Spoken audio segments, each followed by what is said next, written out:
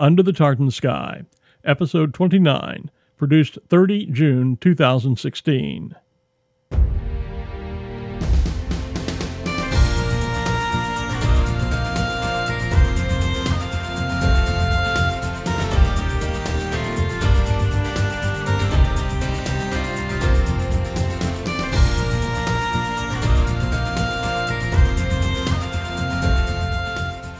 Astral, or astrophotography, is the art of photographing the night sky, and it is a subdiscipline of amateur astronomy that is growing rapidly thanks to the advancements in digital photography.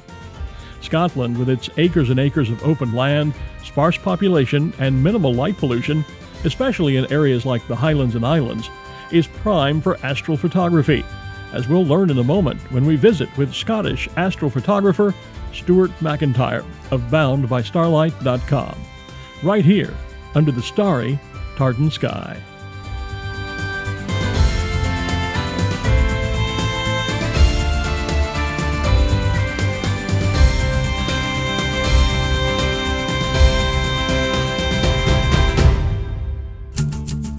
Scotland has been changing the world as we know it for centuries, one innovation at a time. The television, telephone, even the tyres on your automobile are all possible thanks to Scottish ingenuity. And that's just the tease. In 2016, Scotland celebrates the Year of Innovation, Architecture and Design. It's a time to discover unique crafts, textiles and designs, including tartan and Harris tweed. A time to marvel at architecture both old and new, from the Scottish National Gallery in Edinburgh to Glasgow's Clyde Auditorium. A time to wonder at the engineering brilliance of feats like the Forth Bridge or the towering sculptures of the Kelpies. There's more to Scotland than bagpipes, whisky and breathtaking natural beauty. Come and experience the Year of Innovation, Architecture and Design 2016. Come and experience Scotland.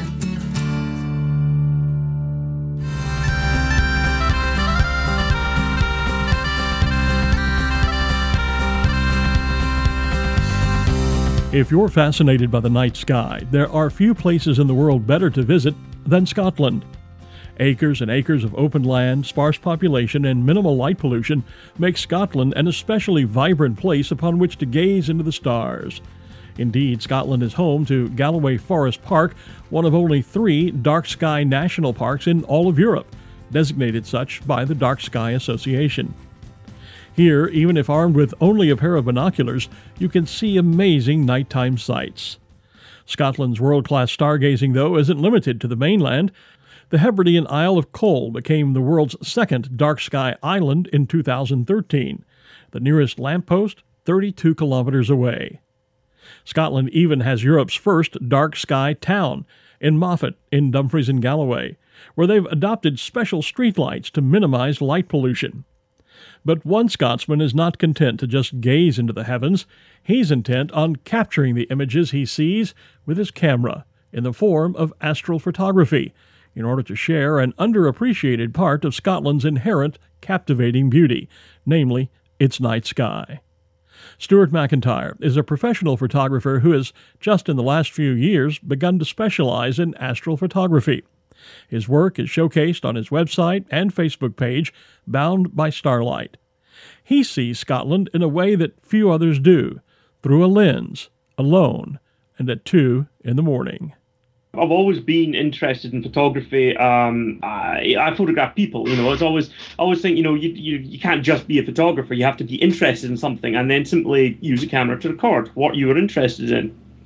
For me, up until the astro stuff, it was always people.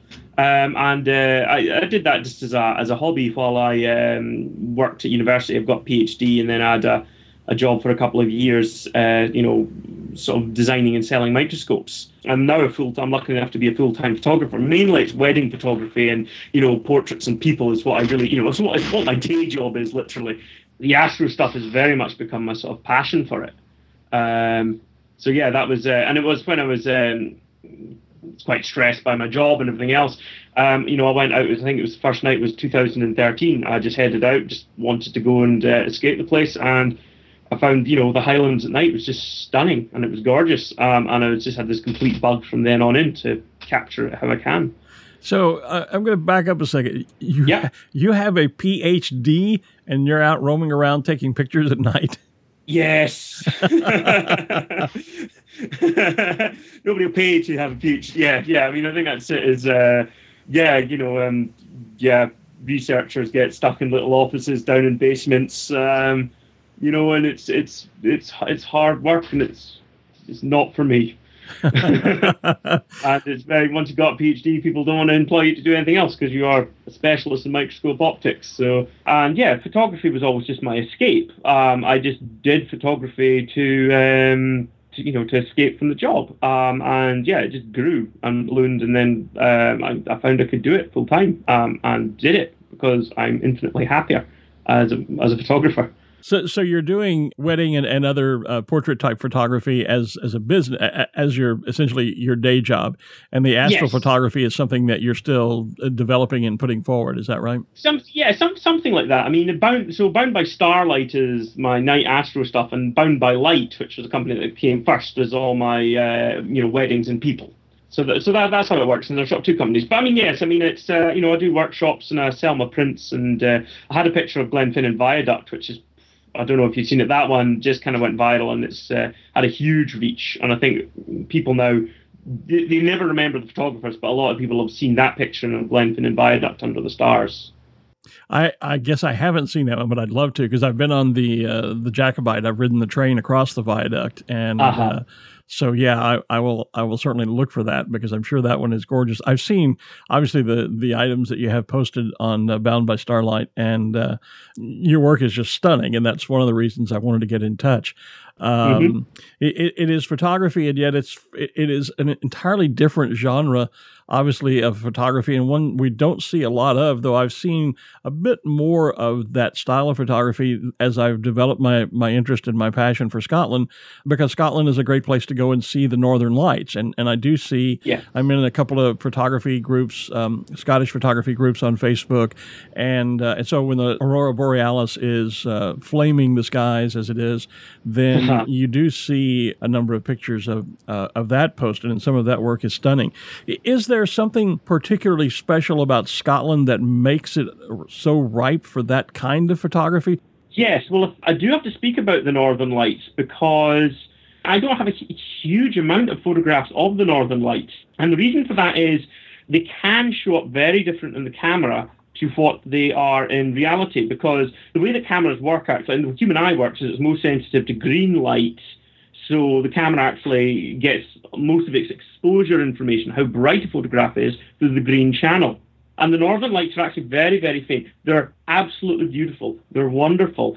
But most nights in Scotland, in fact, almost most nights, with the camera, you can detect some hints of the Northern Lights. I would say about one in every 3 or every 4 nights, you'll detect some sort of glow if you're sort of far enough north in Scotland.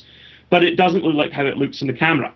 So I always want to have an artistic but truthful representation of what the night sky looks like. And there have been, I remember it was about the 7th of October, I saw the most stunning storm of the Northern Lights. And it really was a storm, because normally you wait for the sun to go down, you're waiting a couple of hours while you get what's called blue hour before you see all the stars and all the glory. But this night you could see these green ribbons were just tearing through the sort of slightly pale blue sky. And that was stunning. And the camera couldn't capture how beautiful that storm was, because it sort of simply oversaturated the green channel. But similarly, on other nights, it looks it's a very muted show, but it's still very beautiful. I don't want to fill people with false hopes. Traveling to see the Northern Lights in Scotland, they'll be really lucky if they see that true neon green that is shown so often in all the Facebook groups. That's why everybody heads out with their cameras. Because there's one thing I noticed you did say, we'll talk about beginners with cameras, but I do say is go out and enjoy the moment. Go and enjoy it rather than trying to take photos of it. But everybody goes out to take photos of the Northern Lights, because it's actually one of the few things where the Northern Lights is actually more rewarding to photograph than it is to see in real life. That's interesting. I would never have thought that. So the images we're seeing that are captured by the camera are not necessarily the image that we would have seen were we standing there personally. Yes. Yes, because of the color representation. But yes, I mean, you can certainly see storms, that is very difficult, that look more beautiful than it did in the camera. But most of the time, it's kind of the other way around, where it's just because the human eye, I suppose, is dark, so you don't perceive color when you're out there. But a camera will always perceive color. Well, we will probably just more see blacks and greys. But you can see these sort of grey curtains moving in and out, and you still see it all dancing around. It's very beautiful. You have to look for it and know it's there, because if you were driving through the night, you might just imagine it was light pollution from the village over the hill, rather than the Northern Lights. So a lot of people may well have seen the Northern Lights, but not realise they have seen them. Wow, that's interesting, because I've been twice to Scotland and never saw them, but I never felt like I was far enough north when I was on the Isle of Skye. I think I was just there wrong time of year. I was there April, May, so I was told I needed to be there at a different time. It's very bright. So you would be in April. If the moon. The other thing is you want the moon to be nice and dark. So if you've got a full moon, it's more light for the show to compete against. Right. I have to think that the fact that there is so much open land and a limited amount of light pollution, as you touched on a moment ago, that has to make Scotland special for doing photography of the night sky, as you're talking about, because you don't have to deal with so much light pollution from the cities, and you don't have to travel that far to get outside of that light pollution. No, in general, no. I mean, it's always, you're trying to get away from everybody else, if you know what I mean, because, yes, you just have to, I'm actually based in Glasgow, so you have to drive for about an hour at least to escape Glasgow's light pollution, just because there's a lot of villages and things surrounding Glasgow. But yeah, I mean, there's Isle of Skye, Glencoe, Kilhorn Castle, all these very beautiful, iconic landmarks. Eilean Castle is always a very famous tourist spot. They turn off their floodlighting, I think, at midnight. So after midnight, you can enjoy, seeing some of the famous Scotland landmarks under the skies. And it's the Milky Way for me it's just truly breathtaking, and it's amazing, because I think maybe what people don't realise is my photographs are extremely wide and encompass a lot of the night sky, and you see a lot of details from the night sky. And that's what it is. It's just, you turn your head to view it, and it just keeps going on. It's infinite. Let's talk about this a little bit then from the photography standpoint. Is astral photography, the photography of the night sky that we're talking about? We can always go back and talk about your wedding photography some other time, but there are frankly a lot of folks who do wedding photography. There are not a lot of people, I think, who do what you do. No. Is it something that a beginning photographer can go out and capture and enjoy, or is it a specialty that really requires a great deal of experimentation, study, knowledge, and work? I think once somebody's mastered the sort of basics of the camera, you can shoot astrophotography. I mean, really, because it's dark, the camera just doesn't have a clue what it's trying to shoot. So, you'd struggle if you were just to, buy a camera of a camera store and not know anything about it and go out into the night sky. But once you've shot, I don't know, it depends on people's learning rates, but once they're comfortable with aperture and shutter speed and ISO, you need to work manual focus, and you need to use a manual, what's called white balance. So, you shoot in Kelvin white balance. And once you can tell the camera those things, you're good to go. And I think a lot of the times, and then it's just your creative eye. Once you can understand that, and it's a lot of playing around to get the results you want. Because again, it's always, it's a fun part of being an artist. Using a camera is once you understand the settings, you shoot the way you want to make the images your own. I guess where I'm going with this too is that there are a lot of now top quality, what I call point and shoot automatic cameras. But you can get them in very high megapixels, and they have all the manual settings, but a lot of people never take the time to learn that. They basically shoot in auto mode. And I'm gathering that the type of photography we're talking about that you do, it's not something where you can take even a high-end automatic point and shoot type digital camera, and walk out and put it on a tripod and shoot and get the kind of results that we see that you produce. Yes, I think most point and shoot cameras, I don't know. I don't come across many of them that have a way to take the autofocus off and then manually set the focus point. So I think that would definitely be where a lot of cheaper cameras would have a real problem. And again, white balance, it tends to be cameras aimed at more advanced users that'll shoot in Kelvin, which just means you can really fine tune how the colors appear in your photographs. You can do it afterwards, again, in Photoshop as well if people wished. But I think that's where, but any basic DSLR would have the principles, and I think there's a lot of mirrorless designs, and I'm sure there'll be some compact point and shoots that will have the facilities to do at least do the fundamentals of astrophotography. I think my cameras, the one I've used is just a £1,400 lens and a £5,000 camera, and it's really, I go with the top of the range camera so that I have as less noise, so how the images are grainy. That's really the difference between sort of why I buy the high end cameras. But I reckon if people are happy with a camera around 3200 ISO, they're going to be happy to do it with for astrophotography. Well, let's talk about Scottish weather, because obviously your pictures depict a beautiful night sky, and we will have some of your photos on our website in the show notes for this episode. But your pictures capture brilliantly lit skies, lit by starlight, the Milky Way, etc. So obviously, most of the time, I saw a couple of examples where you actually touched on the addition of some high clouds to the photo. But basically, they show these beautiful, clear night skies. Yeah. Scotland's weather is not known, though I debunk this all the time. It's not known or perceived to be the kind of weather where there's a lot of great, nice, clear nights. Do you have to do a lot of advanced planning to find a good night to go out and shoot, or can you just jump in your Land Rover and take off? Yeah, well, yes, it's partly there's long-term planning. So I have, I really want to go and shoot the Old Man Star at the Isle of Skye, and I want to shoot at Ness Point on the Isle of Skye, and I have to wait for certain times of year, and then in turn times of night at those times of the year that the Milky Way or the constellations will be in the orientation that I want for the perceived photograph in my shot, in my head. So I know. Really, I quite often write in the calendar, I'll have a window of about 5 days where I'll have, that's where, astronomically speaking, I'll have the photograph that I want.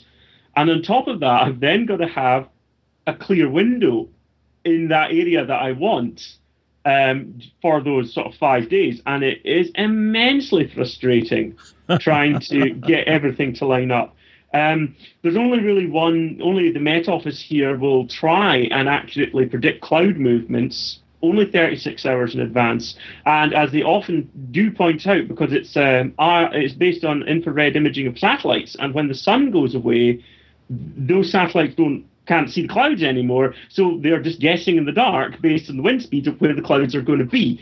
So a lot of the times I'll go and you'll see my little tiny windows where I want it, but then I'll drive there. You spend like 3-4 hours driving.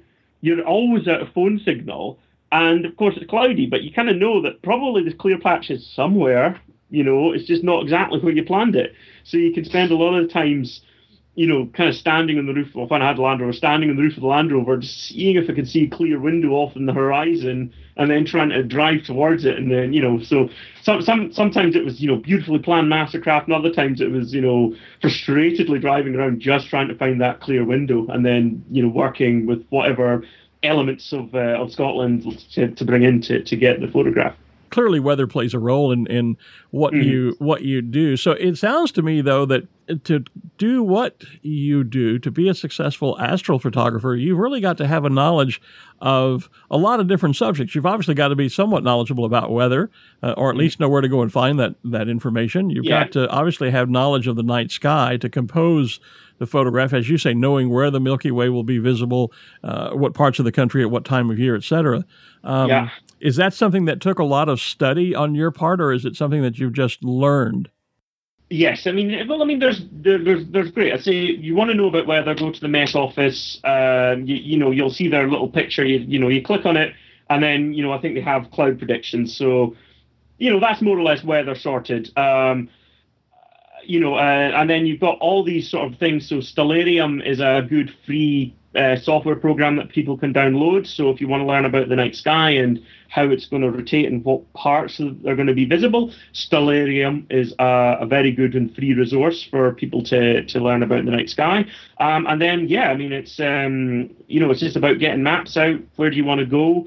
And then again, it's just trying to maps of light pollution as well. I mean, light pollution is the biggest crux for me. I mean, I remember I went out, I think I've got one picture out on Facebook where I was going to take an amazing picture of Castle Stalker, but there appears just to be a big quarry or something behind Castle Stalker that just keeps lights on all the time. So it's just impossible to take truly good pictures of Castle Stalker in the dark, which is a great shame. And some light pollution you can't get away from or you can't control. I know I was reading your comments about one of your photos that the one that you posted worked out, but you mentioned that you had to take a number of exposures because so many of them were polluted with a car driving by on a nearby motorway. Yes, I suppose it's, you get this beautiful, you feel like, I feel like Scotland's, I've got it to myself when I drive up in the night. I'm always driving up the 83, the rest of me Thankful Valley, and it's just me. And I love it. And you can, I tracked up. I tend to not go north of Fort William. I did Glasgow to Glenfinnan and back in one night once, and I felt I was pushing myself too hard and was probably going to have a car accident. So I've kind of said that I don't go north of Fort William because it's just too much driving in one night. But you just feel that you can just keep going and going and going. But the Glencoe Valley, because there's all these lorries that deliver foods and all the supplies to people in the Highlands, so it's amazing. You just come across some of the A roads and you just get these lorries just driving through the night constantly. It's kind of amazing. But then you can just go off a few more roads and it's just beautiful and peaceful, and a lot of deer on the road. I suppose that's a cost. If anybody wants to do this, be aware that when it's cold, the deer like to come onto the road because it's warmer for some reason. So you got to keep your speed down if people are planning to do what I do. And don't climb hills at night. That's stupid. Yeah, and that's another. But please don't do it because I do it. Yeah, don't do as I do. Do as I say. Yeah. And that's another thing that's interesting that I think is amazing about Scotland that makes it perhaps more suitable than other locations, certainly than here in the United States, for doing this kind of photography. Because in the States, in Scotland, and I don't know all the the legalities of it, but most land in Scotland is not fenced in. In the United States, even out in the western states where we have the wide open desert, the high desert area, if you're driving down the highway, down a motorway, you get a few feet off the road and there's a barbed wire fence because all that land beyond there is privately owned and you can't get access to it. And so to do the type of photography you do, you'd be limited to shooting basically from the side of the road. But in general, when you go out into areas like Glencoe and those areas around Glenfinnan, you have basically free roaming access so that you can get anywhere you need to be to get away from the light pollution and to get the right elements to compose the frame that you want to see. Yes, and I think it's the nice thing about the concept of Scotland is landowners, because I actually grew up on a farm. We're actually proud of the fact that people are free to come and go as they please. You can wild camp as long as you leave everything as you absolutely found it. You can walk around and you can pitch a tent. You don't light a fire, but it's if you leave Scotland as you found it, you can go anywhere you want in it. Not, that's where the Land Rover is a bit more tricky because you need permission to drive in somebody's land. It's great that, you go and you chat to people who are on the land, if you're being nice and social, and they'll be nice and social back. It's great. And most of the time you're walking across, a lot of it is public property, I suppose, but there are times when you're, especially in the hills and out hill walking, when you're on someone's private property, and yet the access is so much freer in Scotland than it is here in the States. In the States, you would be met by, you wouldn't go far before you'd be met by a fence or a locked gate. And at 2, 3 o'clock in the morning, if you're out doing astrophotography, the landowner may, one, be miles away, and two, is not going to be excited if you knock on his door and ask for permission to will he unlock his gate and let you in. Yeah. And that's a difference in the concept I've found about land ownership, et cetera, in Scotland that I find very amazing. Yeah. I think you have to be, I'm quite discreet when you're out because people's imagination can get quite wild when I tend to prefer depend. I mean, it sounds a bit wrong, but I'd like to leave people undisturbed, if you know what I mean. Sure. Just because I mean, yeah, you don't, what are people doing? I mean, I remember I've only been stopped by the police 3 times in Argyll, and it's always been the same guy. I like to think that Argyll only needs one policeman, but I'm sure it's not the case. But yeah, I mean, because it's like, what are you doing at 2 a.m. with a camera and at the end of the pier? I do understand it's not the most obvious thing to be doing, but yes, it's good. Yeah, but at least you're not, at 2 a.m. with a camera shooting pictures into the bank. I mean, Yes. Can you take us through a typical outing you jump in the Land Rover and off you go? Can you take us to that until maybe the time you get your shot and head home? Yes, well, I think, I suppose I have to confess, actually, I've sold the Land Rover because no. I did. I know. I just did it as a way to make make it more engaging. But I felt it was because it was getting 15 miles to the gallon and I only had a top speed about 50 miles an hour was actually a bit more of a hindrance than a help. And I didn't actually feel that many people were engaged with it. So anyway, but I jump in the car, and normally I do it all in one night. So normally it's just a case that I know where all the light pollution is, and I tend to sort of drive for about an hour out of Glasgow. And the 83 Rest and Be Thankful Valley is an excellent starting place for doing this sort of work. So if anybody wants to try it, it's relatively accessible. And if you'll see, I've got a lot of my work done around that valley. But anyway, yeah. But I always want to try and shoot something new. So I always have usually just one image in my head. So I want to be at a certain point, at roughly within a sort of time window, because you always get the Earth rotating around slowly. So the Milky Way and all the other stars sort of just slowly, they travel through the night. So it's a case that you want to sort of meet them so you get your composition right at the certain time. And I always sort of look for sort of strong elements, castles and the mountains and things that sort of rise up out of the ground, so that I can get a lot of sky in with some good landscape. Very difficult for me to shoot rivers and waterfalls because you have to kind of shoot down the way to do that. And yeah, it's all, you need a tripod. So I take a lot of risks, I should say. I don't have proper safety equipment either. I always think I should take a satellite pager or something if I come unstuck. I don't actually have a proper plan for when I do, because I've got pictures of Kilhern Castle, and what I've done is I've put on waders and I waded out into the loch and then shot back in the castle with the Milky Way framing the castle. And I was waist deep in water at, whatever it was, about 1 a.m. to get that shot. It's very cold. You get cold quite quickly because you're in there for about half an hour as you're sort of getting all the exposures you need. And then always the sort of frustrating thing for me is I have to leave when I feel still quite fresh, because you're always fighting the tire. And I remember when I was in the Land Rover, the first night out, I was at Rannoch Moor, and it was -6, and I learned I was going to suffer in that thing because all the insulation I put in it really hadn't worked. And I came out, and I was freezing after sleeping there, like properly. And there's a great food stop called the Green Welly at Tyndrum. Yes, for me, it's always the mark of the Highlands. You get a black pudding at the Green Welly. Yeah, it's brilliant.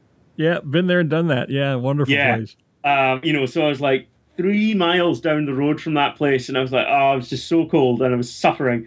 I can't remember, maybe about 5 a.m. I woke up, so I was really tempted to, fire down the road and get to the Green Welly, have, some place that had heating and then have a hot breakfast. But I could see, Venus and all the other planets converging just before the sun was rising. And just this energy comes over me. I can fight the cold. In fact, the cold didn't even bother me just because I knew that I was getting the images that I wanted. And I had this sort of, I describe it as a moronic dedication to stay out there and suffer to get the photographs. And it is that sort of, I have this sort of, this single-mindedness to plod on and get the photographs. Because, I'll wade rivers just to get the right perspective. Nothing annoys me more than when I'm looking on my screen and I've got, it's just a bit jaunty where, the composition hasn't worked. And I won't allow that to happen. I'll always go to, stand wherever I need to get the strongest composition. In a case like that, though, as you said, you finally realized you were seeing the images and getting those exposures. Do you get a bit of an adrenaline rush like any athlete does when they know they're performing at top level? Yeah, well, I mean, I suppose I'm not sure if it's adrenaline or it's just it's my determination to fight off the sleep and fight off the cold to stay out. There's one where I've got a picture of the Lovejoy Comet. That was, I reckon, well, I went back because it was with the wind chill. It was down about -14, and Whoa. that was the night where my body packed in. It's just like I cannot physically stay out here any longer, but I was desperate to because I was so happy with what I was getting. But yeah, I mean, it's always that one where I've got to be aware of my safety because, otherwise somebody's gonna find my body in the camera clicking away in the hillside a couple of days later. I've got to look after myself, and it's always you're always sitting there in the middle of the night though, going, "Oh, this is really risky. I shouldn't." And it's like, yeah, well, I've already driven out here for 3 hours and climbed this hill for half an hour, so I'm not going to let the last 20 meters stop me. Yeah. But I'm always worried when they're going to come unstuck with that. And trudging around in the dark out there, there has to be, a certain amount of danger of what, even just a twisted ankle or something. Yes. Yes. I think there are other one which a lot of people don't know, because I think a lot of people think, I went out there and I didn't see the night sky like that. But you have to let your eyes adapt to dark. So I suppose I won't look at my camera screen or my phone screen, because as soon as you don't do that, you've lost your night vision. And at the same time, I carry regular torches and very bright regular torches if anything goes wrong, but I actually work under a red torch because when you're working with red light, you don't lose your night vision. So that's always when, in the World War II submarine films, when they got the submarine red, that's so that they could just be dark adapted. And that's where, I always work under red light. And that's where I'll stand by and say, I'll see, I present the photographs after they've been seen. I just bring out the colors and the contrast a little bit more. But it's I never want my photographs to be sort of dishonest to what the night sky is. I'll never, paint in one of my best night sky images, my Milky Way exposures into another image. With Photoshop, unfortunately, you see more and more of that. You take a picture of, for example, one of my favorite pictures that I took is of Black Rock Cottage up at Glencoe. Yeah. And you see, you'll see software programs that say, well, you have this picture, you don't like the sky in it, well, just drop in another sky from another image that you like. And suddenly the cottage sitting there in just a gray, cloudy day, a typical day in Scotland, and suddenly there's a night sky in the background, or there's partly cloudy blue sky that now the image isn't real. The image is as everybody now says, it's Photoshop. I think also with Black Rock Cottage, I mean, it's always the best is when you got Buccleuch of Moor and you've just got those nonchalant clouds just hanging beneath Buccleuch. That's when Glencoe looks just truly awesome, is actually when you've got some low level cloud that's going through the valley and you realize that gives you a sense of scale and just how awesomely gorgeous that place is. So I think that's the thing, that's where, these sort of images that'll create, they'll never work. I did see one picture of Eilean Castle that had the southern hemisphere photoshopped into it. Really? Yes. It's like, oops. Is there a way, not to get off into Photoshop, but when someone sees those kinds of images on Facebook, is there a way to know if it's a real image or not, if it's been Photoshopped or not? I think it's just if, for me, because, I'll roughly know what time it was taken. I'll certainly know the time of year it was taken when I see somebody else's image. It's an astrophotography picture. But again, it's also in the skill because, more what I'm doing now is I'll take a picture of the night sky, which will maybe be, 20 seconds, 30 seconds, depending on my focal length and what sort of, how much, I hate star trailing. I never do. I always think it looks like you're drunk when you see all the stars spinning like that. I don't like it. Yeah. I know anybody else can do it. I mean, that's always a part of being artist. If other people like it, that's great. But now I'm taking pictures because the ground doesn't move. So I'm taking pictures that are maybe like 3-5 minutes long, just so that I've got more detail in the image of the ground, and then I use Photoshop to combine the two of them. So I mean, I would be horrified if anybody ever did see a digital artifact in my images. But I mean, I know, it's I'm using the same process as the people that are building composites. It's just that I'm just using, basically the camera's tripods. It's one sitting from the tripod, and I'm just merging multiple exposures. Right. But it's not a case of taking, again, to use Black Rock Cottage as an example, taking a picture of that and then going and putting into it a sky that you shot, say, at Glenfinnan or at Ellendonan or whatever. No, I just don't want to do that, because once I've done that once, I've discredited myself. And I want, I mean, they're still photographs. They're still sort of recordings of what the night was like. Because I think my most recent picture I posted, it's one I've sat on for a while. I took it back in January because it was just slightly too cloudy. It was just this sort of thin cloud. But then I sort of realized, well, it's just a different feeling from the night, where the bright, because of the low cloud, the bright stars have actually become quite big and smudgy. But because those are actually usually the stars that make up the constellations. So I think in a way it just gives it a different feeling, and it's a very people might say, oh, that's maybe not the style of photograph that I've normally done, because it's not the conditions that I normally accept. But it doesn't mean it's not beautiful just in its own way, just because it has different properties. For someone who wants to explore astral photography, I noticed on your website that you offer workshops on many levels, from simply consulting on someone's already taken images to literally having them join you or you joining them and going out on an adventure to capture and take photographs at night. Tell me a little about that. Yes. I would say for some people that have actually, who have gone out and done it a few times, actually you can get a lot I have a lot of information to offer just simply by going through the processing and maybe just talking about how to get lower noise images or slightly sharper images, just without actually having to go out into the night sky. I mean, that's the adventure, that's the exciting one to do, is to go out. But it's a way that usually how I work that is sort of reserve 3 days in the calendar, and then very close to that time scale, we'll look at where the best location is going to be and where there's not going to be any cloud. But I mean, as much as we say we can get good weather, it's 3 days in a row of cloud in Scotland is very possible. So it's always the way, you got to wait for the conditions. And I think that's it. I've been doing this since about 2013. So you're looking at accumulation of a lot of photographs over the years. And it's just, I've learned you've just got to get that one. You go out into the night sky and just focus on getting one amazing, stunning image.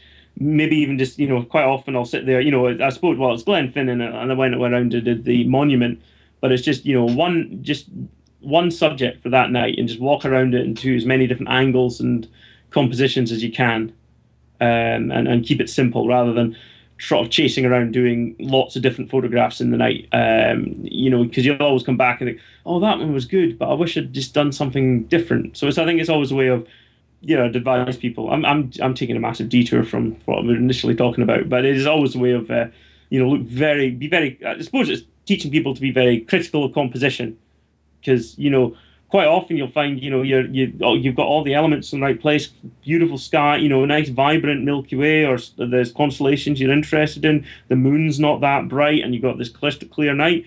Probably won't happen again, for months and sometimes a year then, because, the night sky looks very different depending on what time of the year you visit. Scotland has at least a couple and maybe more areas that are designated as dark sky areas mm-hmm. that are keen to where you can go and have a wonderful view of the night sky, get away from the light pollution. And if I recall, one is not too far south, I believe, of Glasgow. You have talked about the idea that astral photography in Scotland could be a new source of tourism for the country, to bring people to Scotland and into Scotland, I guess, from other parts of the UK. Tell me a little bit about that. How do you see that developing? How would astral photography and tourism begin to marry? I'm wondering when you're talking about astrophotography versus just the experience of seeing the dark sky, or even just having a telescope and doing some deep sky, imaging Saturn with the rings or some beautiful nebulas as well. It's just a fantastic experience to do it yourself, is to go out and see it. And the great thing about Scotland is, you look after your own safety, but you can go where you want. If you see, you can walk down the road as much as you want. You're never going to be in somebody else's land and be in the wrong about it. If you're walking, and I think that's a unique thing about Scotland, is you can enjoy the night sky in a way that maybe your other planet. Technically rutting a stag in October, but they'll stay well clear of you too. You're never going to find any. Wild and dangerous hedgehogs. The midges are asleep at the night. That's always a great thing. Midges are asleep at night. Yeah, no midges. I suppose your imagination can get the better of you. You hear something moving, it's mostly going to be a sheep or a deer. Owls. It's a brilliant, safe environment to go and see the stars. And it's just beautiful. Obviously, the Northern Lights. I would say, I have talked about it. I would say roughly about three. You get 3 amazing storms a year. But if you do want to go and photograph the Northern Lights, you're probably going to, if you had clear nights every night and you went out, between sort of October to early April, and you went out every night and by chance you got the north sky every clear, I reckon you would get some hint of the Northern Lights, from Fort William and north. You would see something. You just have to have a keen eye to see a weak storm, but they're always there. But is it possible, do you think, to see some sort of formal tourism come about? Can you imagine, for example, yourself leading a group of tourists out over an evening or two? I'd be happy to do it. It's just it's just you always have to be aware that if the weather is bad, the weather is bad. I don't think Scotland actually has any unique. It's just as rainy or as wet or as sunny as any other place, really. But it just depends on the time of years. I have had people they want to book me. You have to remember, from May through to August, it's just too bright in Scotland to it never gets dark to see the stars as in any great number. And again, when you got a full moon. It's a blessing and a curse, because you get the full moon, you can see quite a lot of detail on the ground from the moon, but you see less stars because of the brightness from the moon. So, and I think that's always the way, I can go out one day and then go visit the same location 3 days later and it'll look totally different. It doesn't look better or worse, it just looks different. I would say to anybody, come and see it and enjoy it, because it's just glorious. Is there a particular experience or a particular image that you've captured that really stands out, that was maybe you got it, maybe something in the image surprised you, or getting the image surprised you, or yes, that one really unique moment that you've experienced so far? Yes, well, I think it's always a case about I'm always in a continuous thing. I'm looking to improve, always to take better images. There's one of Glencoe. And it's got Buccleuch of Moher dead in the centre, and this is a big panorama. It's actually 13 images that are 13 separate images from going from about south, facing all the way almost to north. It's not. I think it's about 130 degrees, and it's just this vast image that captures Glen Etive, where the James Bond film was filmed, and Glencoe, and then Buccleuch of Moher rising up of it, but it's dwarfed entirely by the arch of the Milky Way that goes around the top of the image, and it's in the snow. So again, all the ground is white with the plants coming up, and it looks black. But right in the middle, just underneath Buccleuch of Moher, is a single man in the moor, and it's just one of these things. Is once you've spotted him, because he's not immediately obvious, and then you get the picture of the mountain, you get the sense of scale for the mountain, which is dwarfing the man, and then in turn the Milky Way is dwarfing the mountain, and that for me, it's just an accumulation of a technical skill. It's got over 100 megapixels from the way that I've merged all these images together, so it's definitely like the highest quality print image I can offer. It's just captured so much of the essence of Scotland, with the snow all over the mountain and in the glen. And then they say there's one other astronomer who's out enjoying the night, and it's got the Milky Way over it. I think because it's been a bad year for Glencoe hadn't snowed that much over the winter, and then it finally snowed. There's a ski centre, and they were working like crazy through the night trying to get as much snow onto their mountains as you can. So you get this orange glow off to the very extreme left-hand side. So there's a lot going on in the image, even though it has this beautiful still feeling to it. My thanks, as always, to my guest, Stuart McIntyre of BoundByStarlight.com. You'll find stunning examples of his work, as well as links to his website and Facebook page in our show notes at www.underthetartansky.scot. There you'll also find other helpful links if you're interested in exploring astrophotography a bit further. Until next time, I'm Glenn Moyer. Tapalev agus Alapa Gabra. Under the Tartan Sky is a production of Glenn L. Moyer Creative Communications. For show notes and more information on this and all Under the Tartan Sky episodes, please visit our website at www.underthetartansky.scot. And while you're there, check out our online shop where you can buy exclusive Under the Tartan Sky logo apparel and other items. Have an idea for a future episode? Or get in touch via email at info@underthetartansky.scot. Visit and like our page on Facebook and follow us on Twitter, where our username is @_Tartan Sky. That's the underscore symbol, Tartan Sky. And thank you for listening.